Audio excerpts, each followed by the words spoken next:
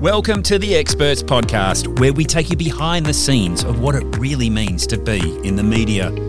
Featuring interviews with media-stable experts and some of Australia's prominent media. We'll break down some of the myths, the fears, the skills and the knowledge needed to succeed in the media. The Experts Podcast is for the business owner, communicator, PR professional, leader of industry, or anyone looking to develop their profile to be a recognised expert. The Experts Podcast is powered by Media Stable. Well, hello everyone. Welcome to another episode of the Experts Podcast. I'm Nick Hayes. I'm Carmen Braidwood. You are indeed. Hi.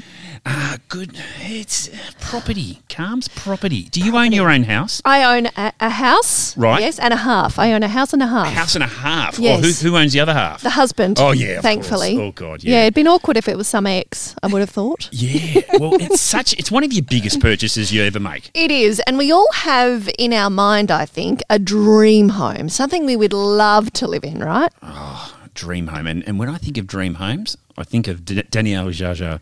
Danielle Geagea is here for us.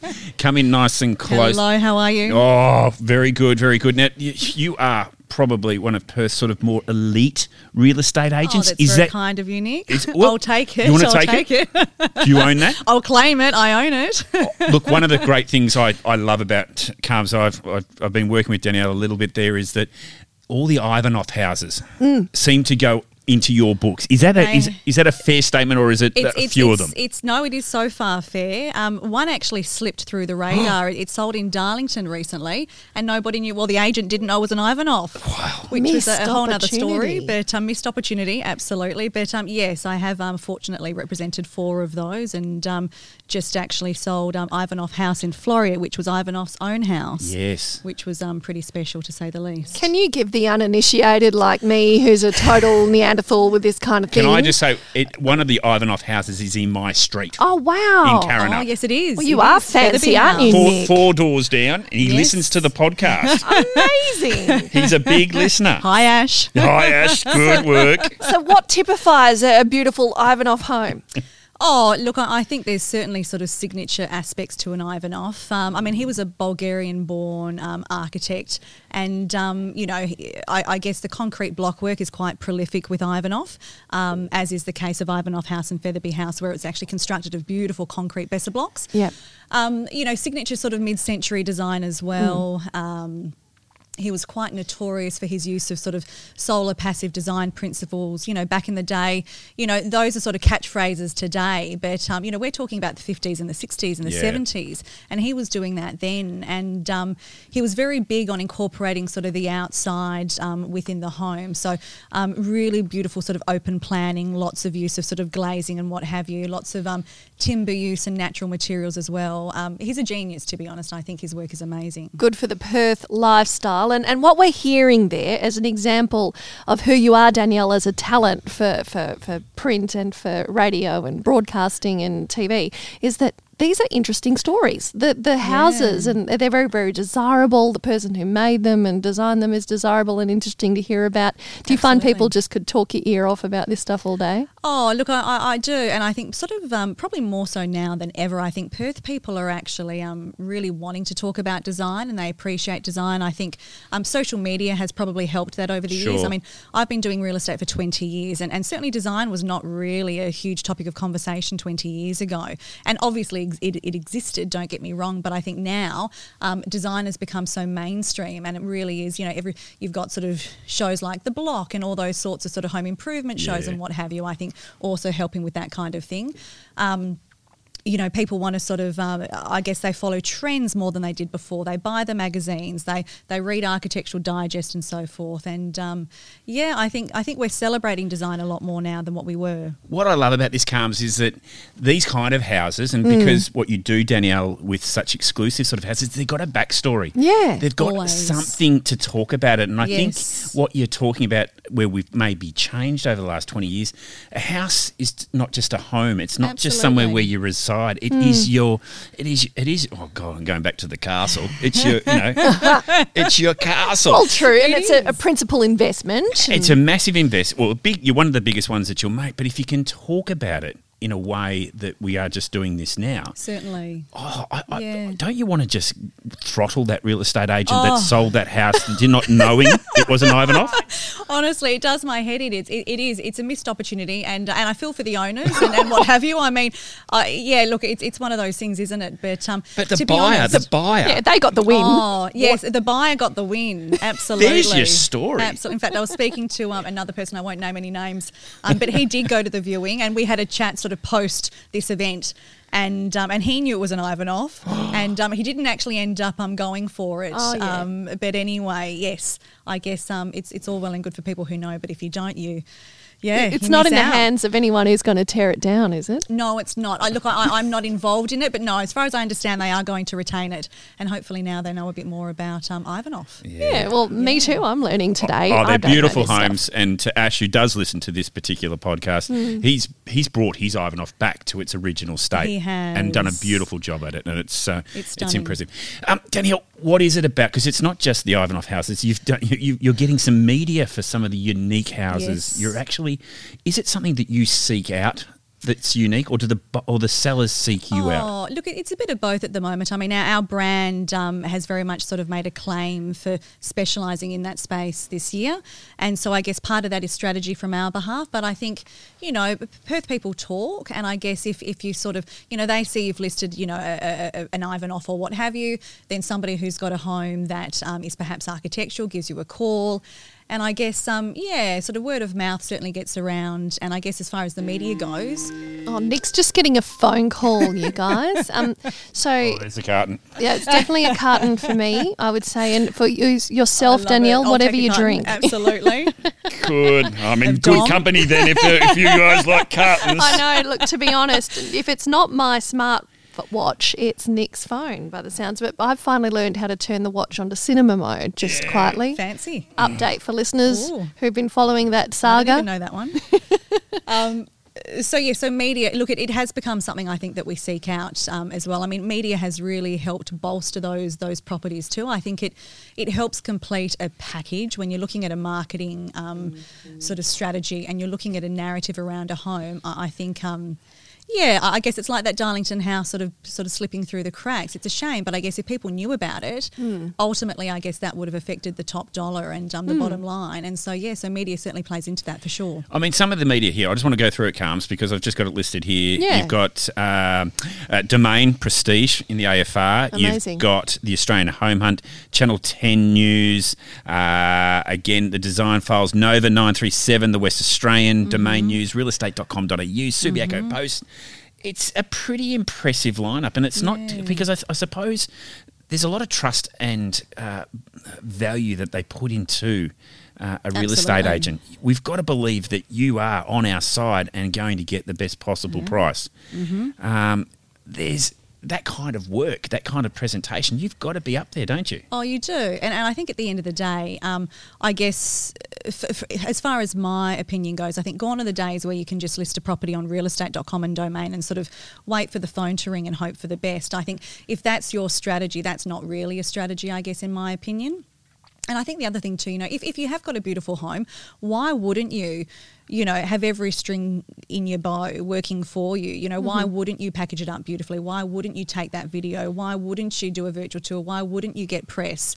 Why wouldn't you present it to the highest possible standards? And I guess from my perspective, we are about excellence, without sounding like a sort of a hashtag, there. But I guess when we take on a home, we want to make sure that we get it maximum exposure, which ultimately affects, maximum dollar as well. So even in a market as hot as the Perth property market is right now, is there more money out there to be found? Oh, yeah, look, I think so. I mean, interestingly enough, we had a sale on the weekend in a street that, seemingly, was already sort of doing very well, and we cracked another record in that street. Wow. Yeah, look, I think there is. And look, I'm not an economist. I read probably just as much as you guys read about sort of the market and what's predicted for this year. But I certainly think, look, there's still steam in it. At least that's what we're finding. Inquiries are not slowing down. Offers are not slowing down. Interest is not slowing down. Look, I guess, we'll wait and see what happens. But, yeah.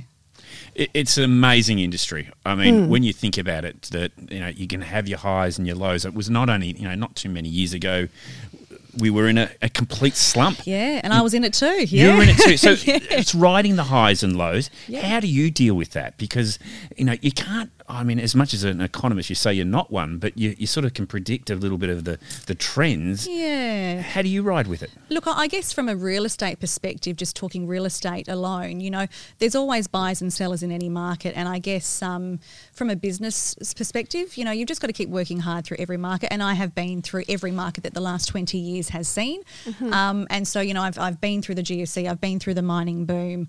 I've been through that time where, you're just waiting for the phone to ring and things aren't happening. Of course, then you've got to go out there and make things happen and think more laterally. So I guess you ride through it by being tenacious and just working really hard, and then thinking laterally about solutions and strategies.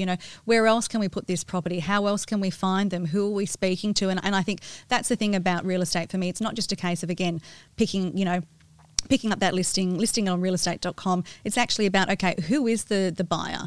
How do we find them? How do we reach them? What are they reading? What media are they, reading or, consuming?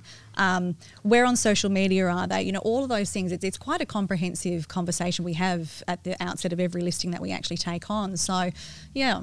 And so that involves the comprehensive listing stage. Does that involve finding that story behind the home? Oh, definitely. So when we sort of sit down and we've got a particular listing and we're sort of, I guess, brainstorming, we go through that process, we're thinking about, okay, so who is that party? What's the demographic? Where are they? And then I guess, how do we speak to them? So what is the narrative? What would they want to, what is it about the home that they'd actually want to know about? So absolutely, it's sort of a full turnkey process of, working out who they are and then how to speak to them. And how do you go about getting the press? Have you been quite proactive in seeking that out? Yes, well, Media Stable are fabulous. I just handed him that one, didn't I? In that department. I'd be remiss for not mentioning it. But yeah, so look, certainly, the guys here have been amazing. And look, I guess over time too, you obviously build up relationships with certain journalists and what have you. And, word sort of travels. There's been times I've reached out to them, directly, giving them a heads up, ahead of time. And so, yeah, definitely always sort of nurturing those relationships and, going for it. What you have become is a bit of a media asset, and we refer to that as someone who has got good content, can deliver, and does have a story behind them. Because if you continue to do that, and I think that's what you've created here, particularly with the content that you've produced, you will be doing this all on your own very, very shortly, because you've built that reputation and you're doing that. And I love that, because it's what I think all experts and commentators out there need to do, is just strive to be a media asset, strive to produce the best possible content that you can, so that you do have media knocking on your doors. Mm-hmm. Absolutely. So let's dive into the Danielle story then. How did it all get started for you? What's brought on this really keen interest in design? Oh, look, I think I've always been really passionate about design. When I started in real estate in my 20s, I was always walking down to Cloister Square, news agency, buying all of the design magazines and what have you, and always sort of keeping abreast of what was happening out there in the design world. And I was very lucky, actually, very early on in my career to work alongside some architects in various projects and what have you. And I think that whet my appetite for the design process and I guess what was possible. I actually studied interior design for a hot second. I was always, working full time as an agent, but I thought, I'd actually like to understand this on a more intellectual basis. So I did, went to TAFE. Actually didn't finish it, so for me it wasn't about actually getting a certification or a qualification, I should say. It was just about getting some all-round genuine knowledge in that space. Why didn't you finish it? Oh, look, I think for me, I always wanted to be a real estate agent and be in business for myself. And I guess I was never going to take on clients, even though, you do get sort of asked for your opinion along the way. It was never about that for me. Yeah. I think, and also I got awfully busy too. You really got busy running the biz. Absolutely. Yeah. And so, something had to give and it was that, because that was sort of secondary and sort of, I guess, adding a string to my bow. And I think it just comes from a genuine passion, like I hear so many real estate agents sort of say, that they're passionate about architecture, but then nothing that they do really sort of backs that up or suggests that is in fact the case. Whereas I genuinely live and breathe it, Yeah, what's your house like? Oh, look, my house, I would say, is currently very eclectic. We've got, two people who have come together with their style and their taste, but we've got a character house, and it's not this architectural crazy house. But I bet you have a good eye and you've chosen accordingly. Look, we've got some beautiful pieces. Hang on, I'm just going to stop you there. Now, what's the definition of a character house? Because we've got to remember here that we've got real estate agents speak here. Because a character house, is that it's a clinker brick or a kind of so character house, and by the way, I do sell character houses. I just sold one on the weekend. Yeah, but look, this is like a 1900s house just near Hyde Park, and so it's wooden floorboards. Yes. Beautiful old sort of character features like stained glass and high ceilings, all that sort of stuff. Tin roof, brick construction. But no, we've got it filled with beautiful design pieces that I've bought over the years and invested in. And I remember, one piece I really wanted was a Charles Eames lounge chair back in my 20s. And, of course, at the time I couldn't afford one. Yeah. So it was quite a treat, sort of, I don't know, in my late 20s maybe or 30 or so. I sort of went out and, splashed out on one of those chairs. And I guess over time, of course, as you evolve as an adult out in the world, you acquire pieces. And, it's filled with lots of beautiful items. I have to ask next though, Nick, what's the dream house look like? Ooh, that's really hard. And I think it's probably even harder for me because I am in real estate and I go inside of these beautiful homes and go to different locations. And I think because I don't sell in just one suburb, I sell across the metro area. I'm really fortunate that I get to see a lot of beautiful homes. Look, I think ultimately, I think we would go through the build process at some point, I think, to experience that. I can't really answer that for you, to be honest. I love Ivanov and maybe that there's a place in my life where that will exist, one of his houses. Yeah, I don't know. It changes. It must be like next asking, week it'll be a different answer. Yeah. It'd be asking who's your favourite child or, in the same kind of space. It's like, I don't know, but at the moment my oldest is. So for the record. Communication as a real estate agent, I've just sort of pepped into that, a character home. Yes. I've always found real estate agents to have an incredible vocab and use of words to describe. Sometimes a little overinflated. Sometimes over-embellished, that kind of, that knockabout house that should be knocked down kind of renovate or detonate. Yeah, renovate or detonate.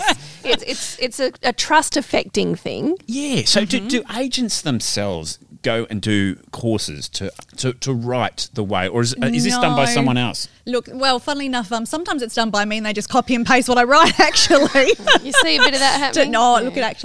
It did happen just very recently. But look, no, I think real estate is very much an industry where people read what other people are writing and, there's a lot of sort of taking from there and taking from there. Look, we have REWA, the Real Estate Institute of WA. They're not there to teach us about architectural features. They're there to keep us honest and acting within the law.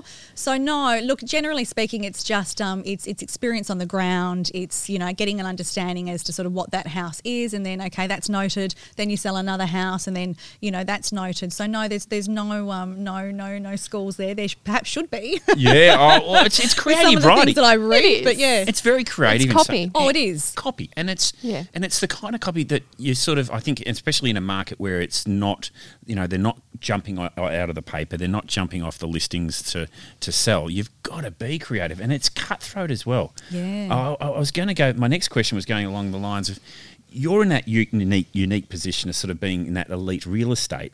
But is there competition? Do you see competition amongst your peers, and do you feel any of the pressure there?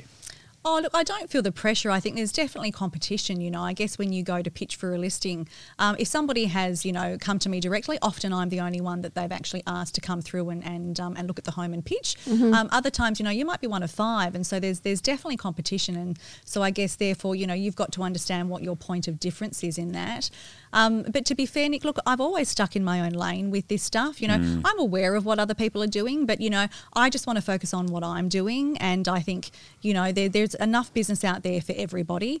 So I don't sort of get too caught up in sort of the competitiveness of it all. It's a shame. Sounds a little bit like you, Carmen. I'm the same. That is exactly what you do. Yeah, I firmly believe you shouldn't compare and just stay in your own lane and do your business, and I think there are plenty of people who media train just like I do, but I have a niche that I work towards with confidence on camera, and we all do the same thing. You've got a niche with the kind of properties that you sell. But I mean, the catty side of me was prepared to say there are definitely some content opportunities. For a start, I was thinking you are more like grand designs, amazing stories about architectural feats in homes and our desire to live and experience those homes. But then you could do something real selling sunset style, couldn't you?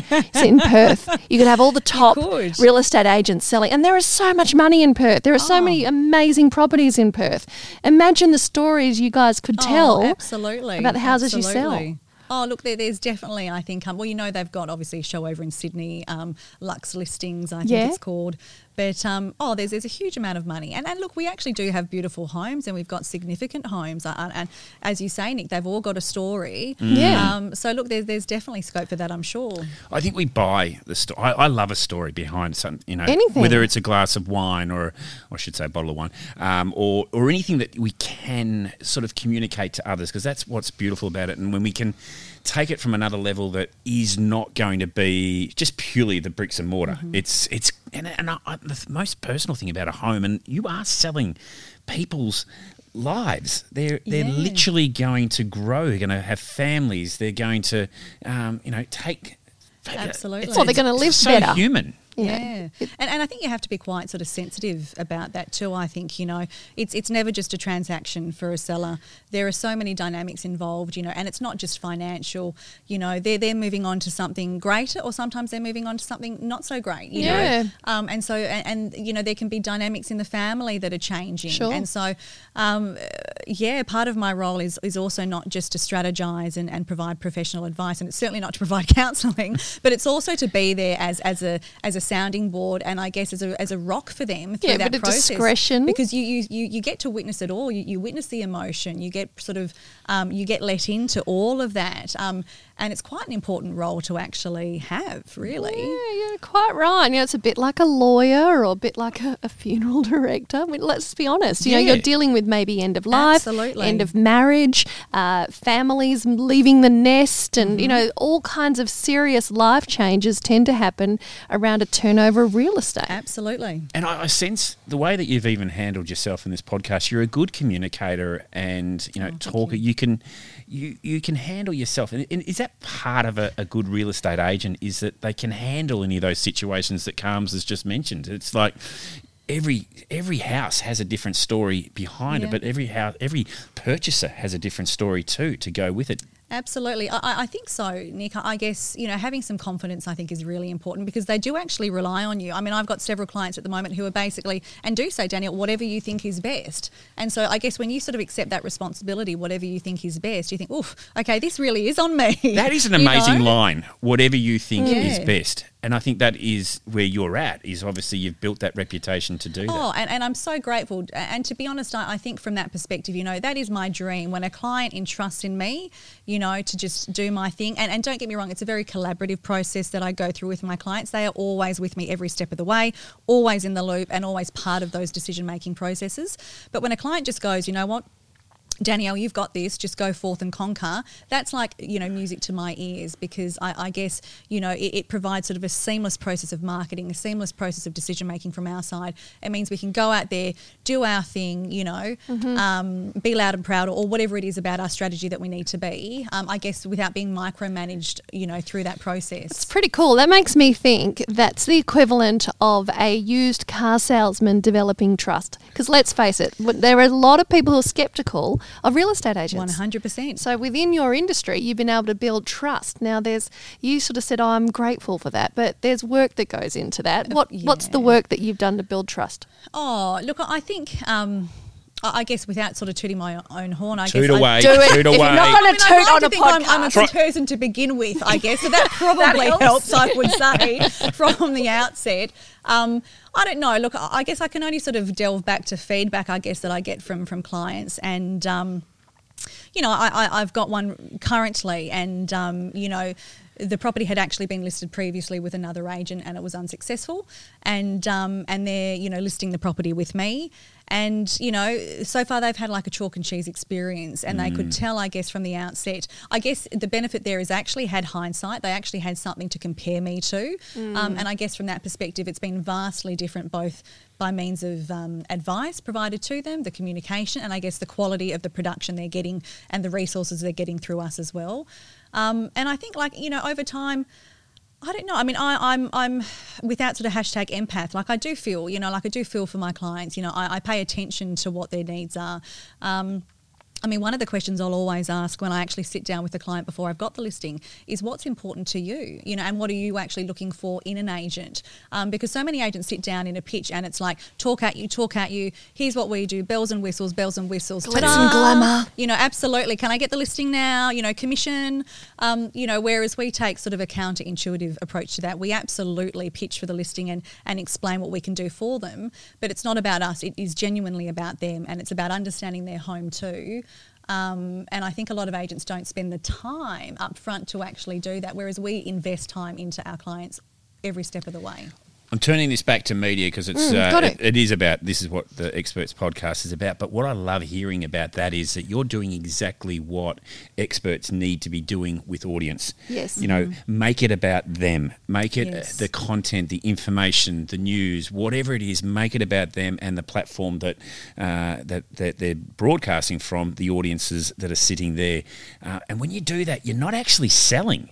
Absolutely. You're actually just having a relationship and building an opportunity. Now, I would say most people want to sell, obviously, when they're doing that, but they want to see your best. But trust is a big thing here. Definitely. And I think that soft sell, a beautiful home in a beautiful location that's priced well will sell itself, But I guess, selling is an art, and I think you don't have to be a sleazy salesperson if you actually have a few more skills, up your sleeve. Yeah. A soft sell can sometimes be incredibly powerful. And that's not to say, we are still salespeople. We still do the buyer follow-up and what have you, and, talk through objections and all that sort of stuff. But it's done in what I'd like to think is a tasteful, humane way, really. Yeah, and it's probably your success in the media, I would say, also comes from your ability to make your own content. So you get it. Yes. What has been your preferred media? I mean, you do a lot of... Is print still the domain, I suppose, of the real estate agent? Oh, look, I think print is certainly, I think, really powerful with individual properties. Yep. I guess, look, print, I love print, and I guess be it...